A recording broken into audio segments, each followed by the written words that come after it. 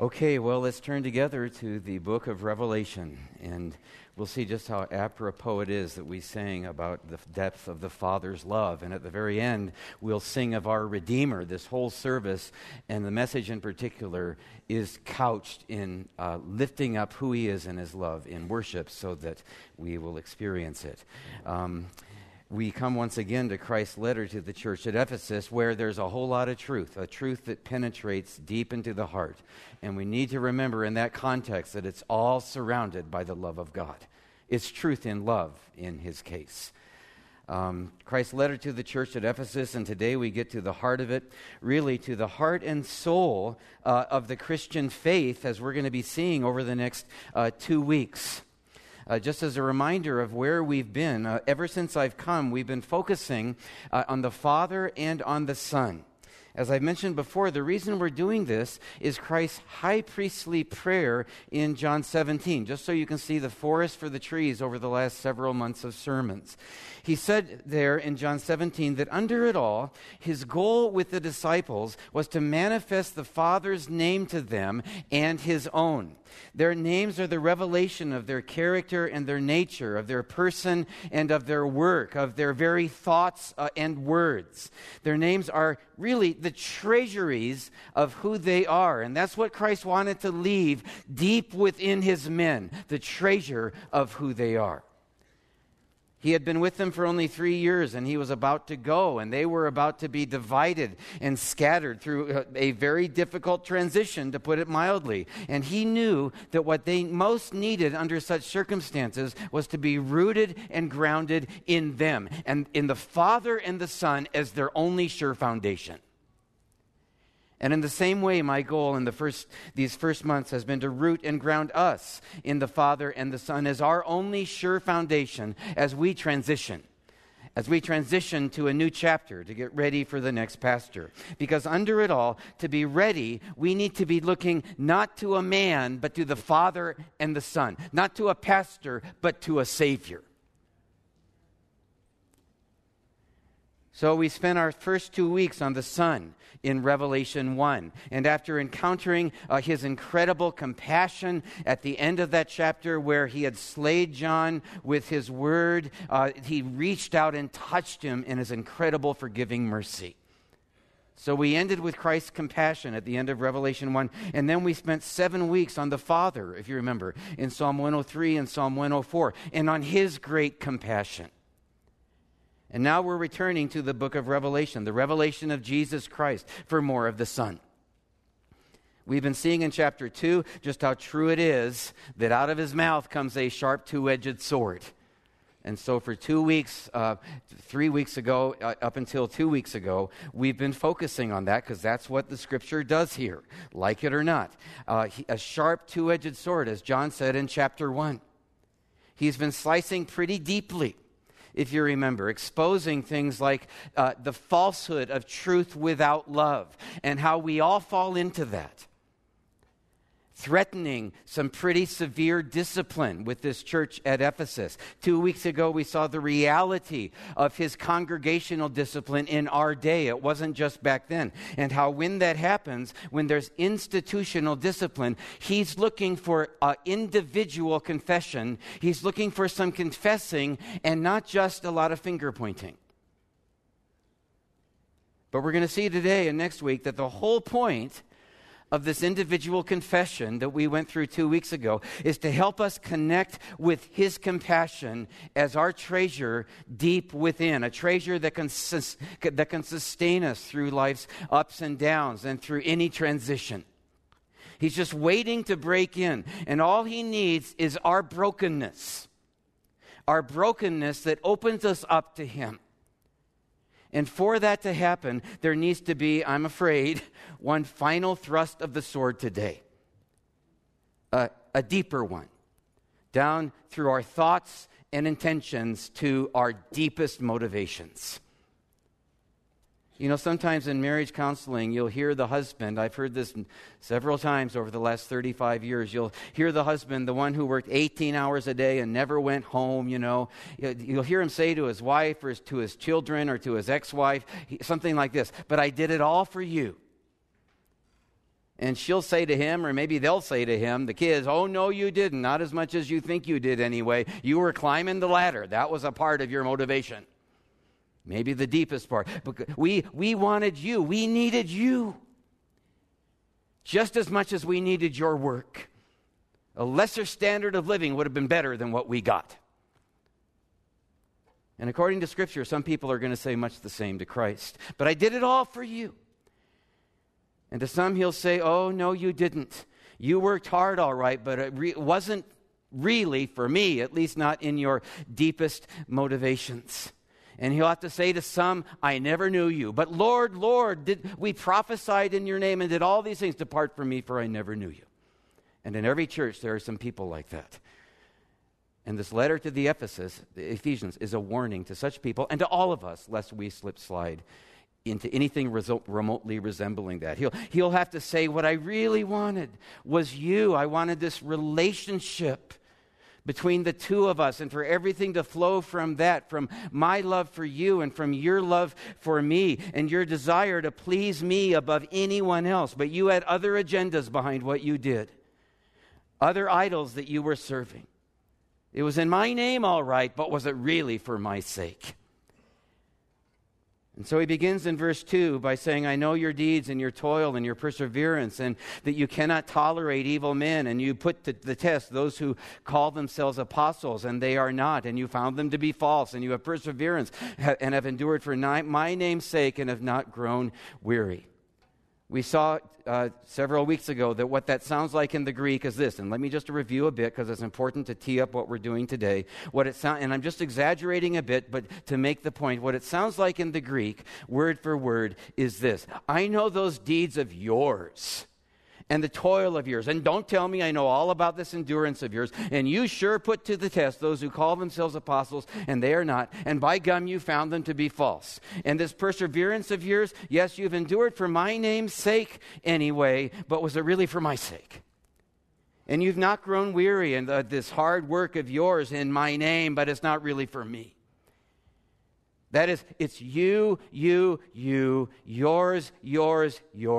but I don't really find myself in there anywhere. It's your religion, not mine. That's how far it can go.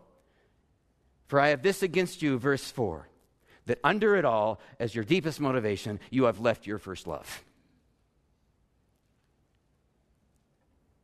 You've forsaken your first love. That's the Greek word. They were at the end of this whole process, and we're not anywhere near that, but it's always a danger. And we fall in and out of it. Therefore, remember from where you have fallen, and repent and do the deeds that you did at first, or else I am coming to you, and I will remove your lampstand from its place unless you repent. So, how he begins is not as much a compliment as it seems in the light of the judgment that he had against them. And he begins in this way in his letter to the first of the 7 churches to warn all the churches of all time what they have to avoid like the plague. What God's people fall again and again into like Israel did, and that is Pharisaism. Especially churches that hold high the Word of God and who stand against the culture like the church at Ephesus did, who know a whole lot of doctrine but only have a little devotion, who have well-developed heads but underdeveloped hearts. He's saying that here with Ephesus, essentially, it had gotten to the place where what was wrong with the church was so bad that it cancels out what's right with this church to the point that he had to threaten to remove their lampstand. That's how bad it can get, even with Bible-believing churches of the stature of Ephesus.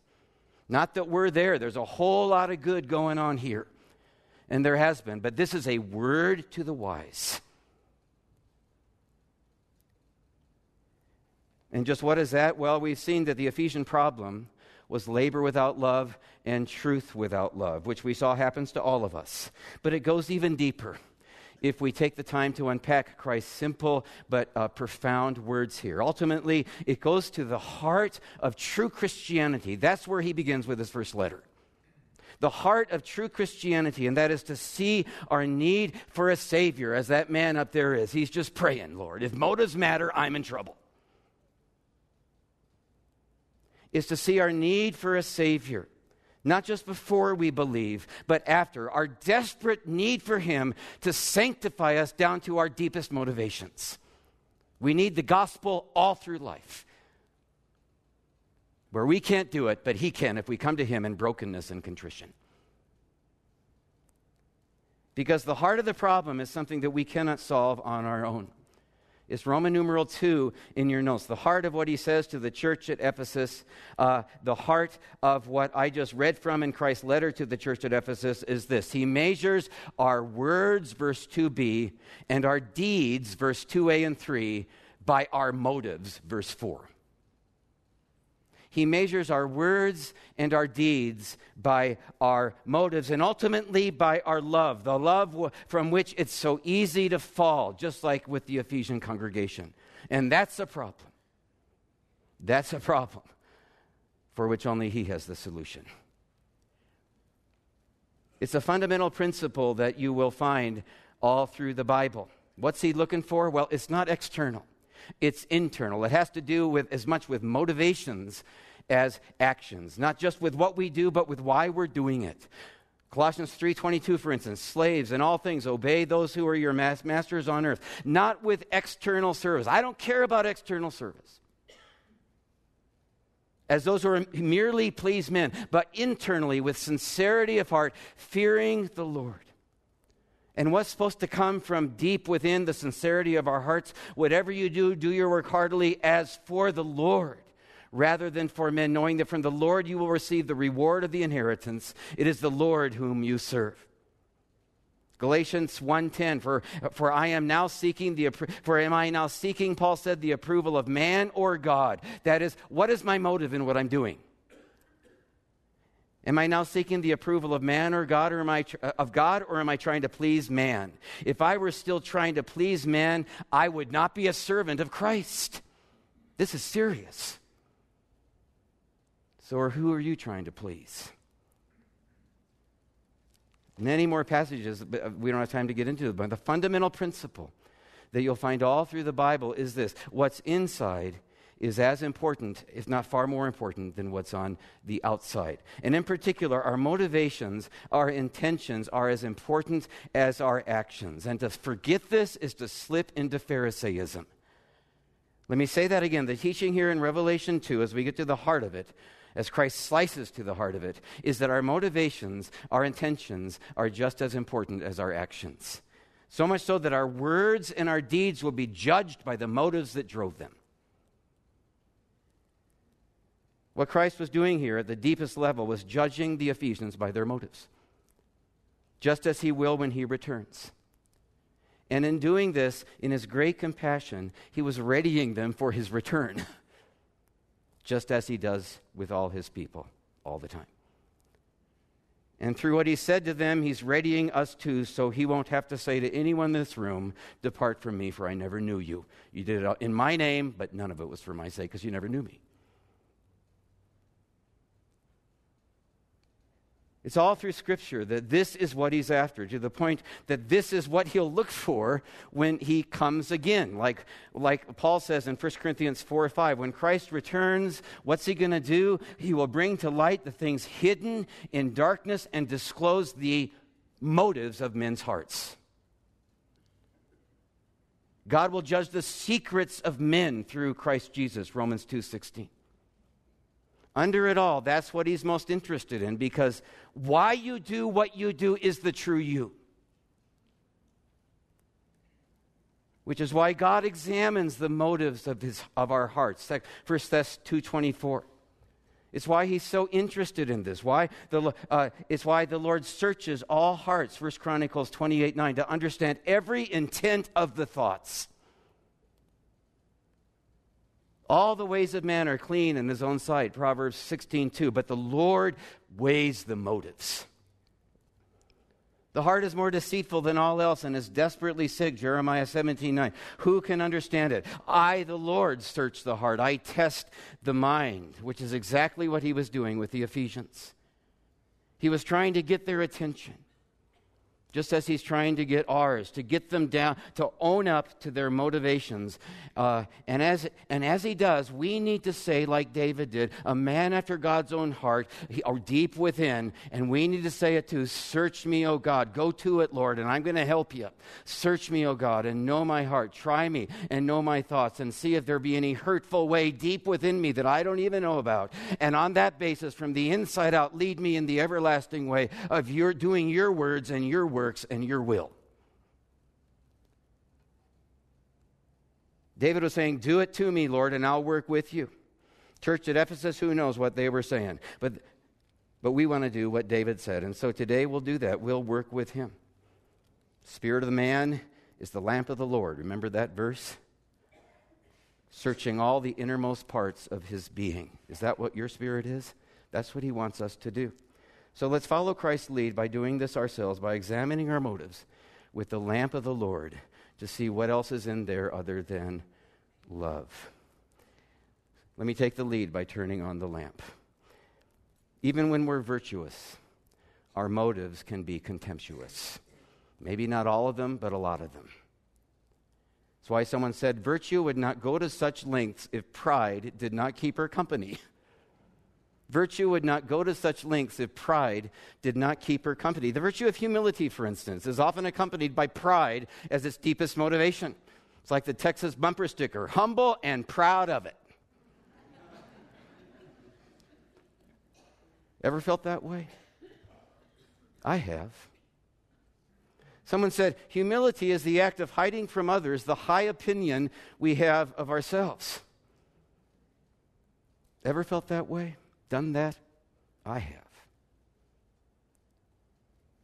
When someone says, for instance, Aristotle said, all that we do is done with an eye to something else. With an eye to, getting what we want or whatever. When someone says, for instance, you may have heard this, it's not the money, it's the principle of the thing.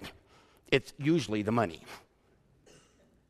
It's usually the money. It's the principle of the thing with an eye to the money.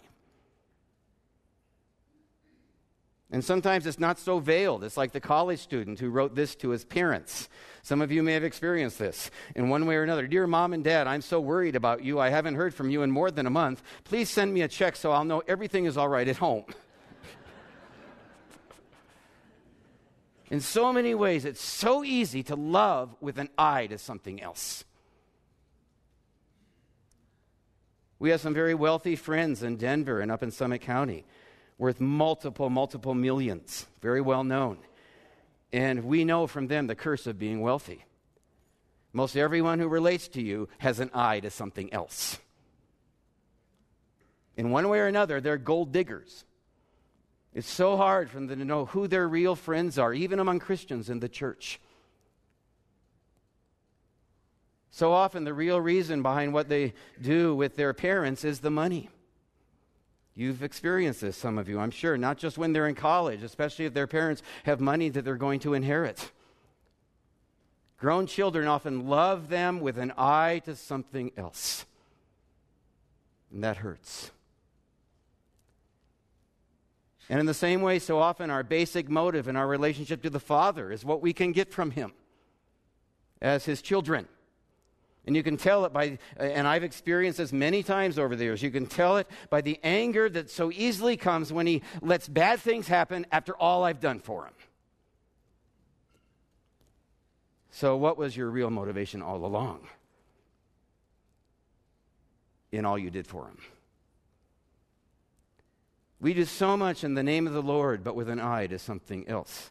Maybe for you, that's something else that's behind what you do is to please men, or to be seen of men, nothing to do with God, or not as much to do with God as it ought to, or to get something from them, or to impress people, or to control people, or to protect yourself, or to get into some inner circle, or to have some prominence in the church. Is that a part of why you're ministering?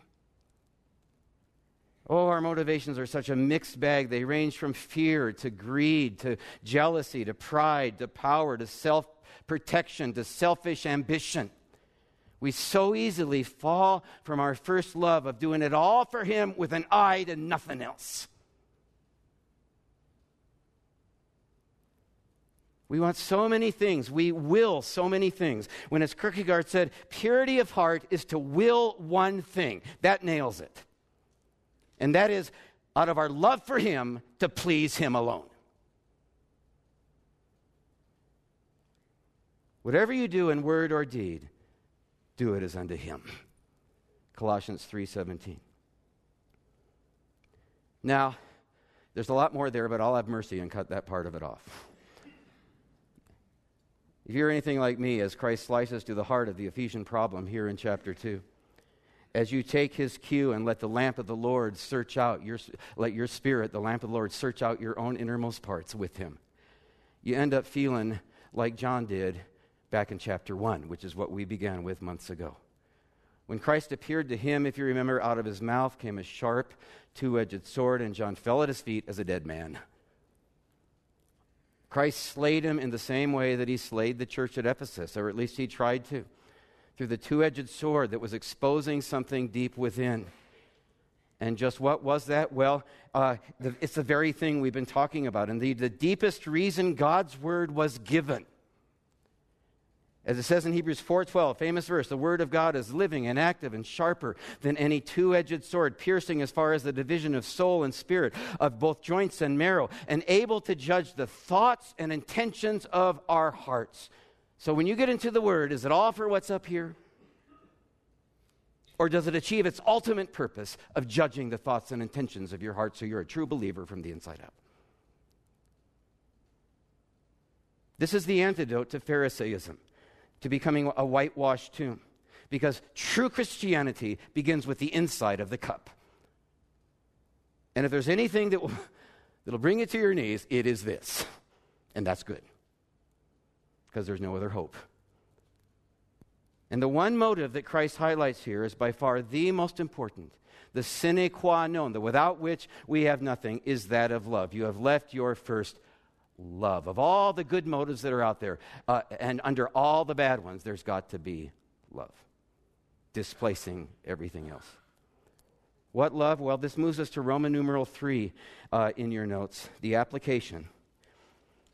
Commentators have differed on exactly what leaving your first love means, the love of the brethren, the love of the lost, love for Christ, etc. But if you read it carefully, especially in the context of the rest of Scripture, I think it's pretty clear that it's the love of Christ.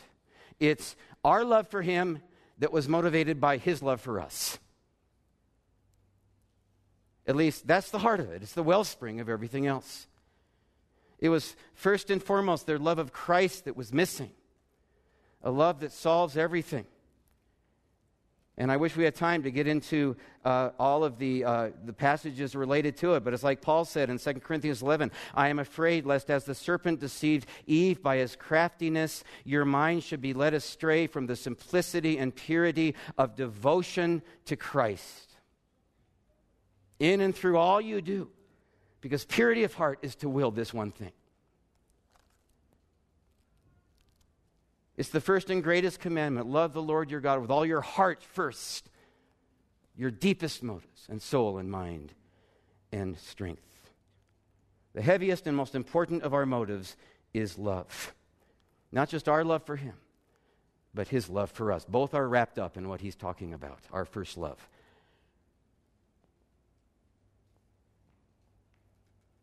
It wasn't just that he loved us, we loved him, but that he loved us. That's his motivation here. He's practicing what he's preaching. That's why he examines the motives of our hearts by the sword that we've been feeling today. Exposing the thoughts and the intentions of our hearts. Why is he doing this? Why is he continually examining and exposing and expunging and bringing us through tribulation to do all this kind of stuff, the evil motives of our hearts, until we say, can't you just leave well enough alone? Why is he doing this? Because he's a teacher that flunks us unless there's perfection? No. Because he's a taskmaster, a slave driver who demands our submission? No, it's love. It's because he's a lover who wants our devotion. He loves us so much that he's jealous for us with a good jealousy. It's like it says in the Song of Solomon, jealousy is like a fire. It's the very flame of the Lord. And that flame will be terrifying or exhilarating depending on what we're living for. It'll be exhilarating for all eternity when all that stuff is purged away, when we live in the fire of His desire, and we have that same fire, and that's New Jerusalem and life forever, when we'll shine like the sun forever and ever. And He's preparing us for that day. Because what He really wants is you. Preparing us for the marriage feast of the Lamb. He wants this relationship between the two of you and for everything else to flow out of that, from His love for you and your love for Him and your desire to please Him above anyone else. But we have so many other agendas. It may be in His name, but so much of it is with an eye to other things. You know, in the letter to the church at Ephesus, Christ penetrates to what C.S. Lewis called the shattering and disarming simplicity of the truth. Or as Paul said, the simplicity and purity of love. The love that through the confusing complexity of our motives can solve everything from the inside out, if we let it in. Augustine put it this way, and listen carefully. Here's how God sees what we do. Here's why love is what He's looking for. Different intentions, Augustine said, make the same actions different. Even if the actions are outwardly the same, if we measure them by their intentions, we find one worthy of praise and the other of condemnation. Such is the weight of love that it alone distinguishes good actions from evil ones. Sometimes love makes one person fierce, while wickedness makes another charmingly gentle. A father may spank a son, and a child molester may caress him. If you were offered a choice between being struck and being caressed, who would not prefer being caressed rather than struck? Yet if you look at the intentions in these two cases, as God does, it is love that strikes and wickedness that caresses. Even as love may sometimes show itself severe, hatred may sometimes be charming. One person may be gentle and agreeable in order to deceive you, while the other may quarrel with you in order to correct you. For that reason, do not judge the words of seeming kindness or apparent cruelty of a rebuke simply according to how they make you feel. Look deeply into the vein from which they flow, the root from which they stem, which is precisely what God does. All our actions will be judged by whether they are rooted in love. Truly love, he concluded, and you may do what you wish. That's the bottom line application. Truly love, and you may do what you wish, and you may also say what you wish, because true love does and says the right thing in the right way out of the overflow of his love in us, which always does it perfectly. Wouldn't you like that motivation under all you do at home and at work and at church, to know this kind of love, not just as a point of doctrine as a Bible scholar, but as a source of compassion as a Christ follower?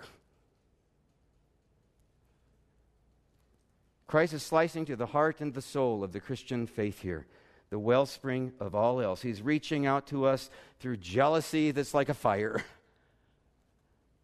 through mercy that's like a sword, so that through our brokenness at the foot of the cross, we can find the fullness of his love. Which is why we focused on his love in our worship today, all the way through our closing song, which we'll sing in a bit. I will sing of my Redeemer, not just from the penalty of sin. He's redeeming us from the power of sin as we turn to him. That's the gospel. And we'll unpack that for many months this fall when we launch into the gospel, the epistle of the gospel, the book of Romans.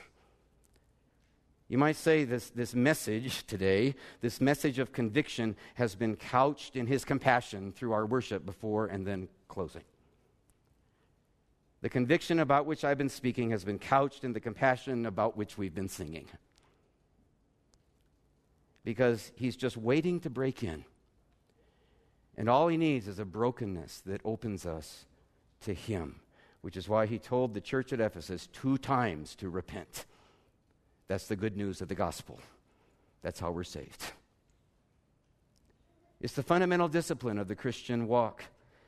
It's what John was doing in Revelation 1 as an unforgettable picture at the end of Revelation of the fundamental discipline of the Christian walk, of falling at his knees as a dead man and experiencing his mercy and rising up in his sufficiency to write the book of Revelation. It's what the Ephesian congregation needed to do in chapter 2, and that was his agenda in love.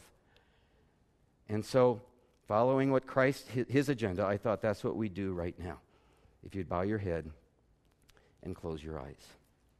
Take a minute to repent as God leads, as the spirit of a man, the lamp of the Lord, thinks about what we've talked about. Turn to him as you confess your sin, and in particular, the sinful motivations that we talked about earlier.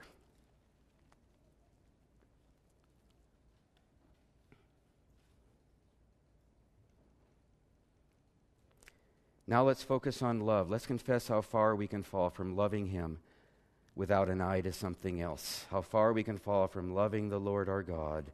Let his word sink in with all our heart and with all our soul and with all our strength and with all our mind, through our every word and work, with our every thought and intention as our deepest motivation.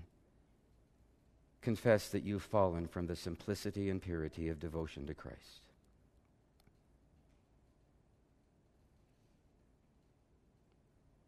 Just turn to him in your conviction with the brokenness that opens you to him, like John did in chapter 1.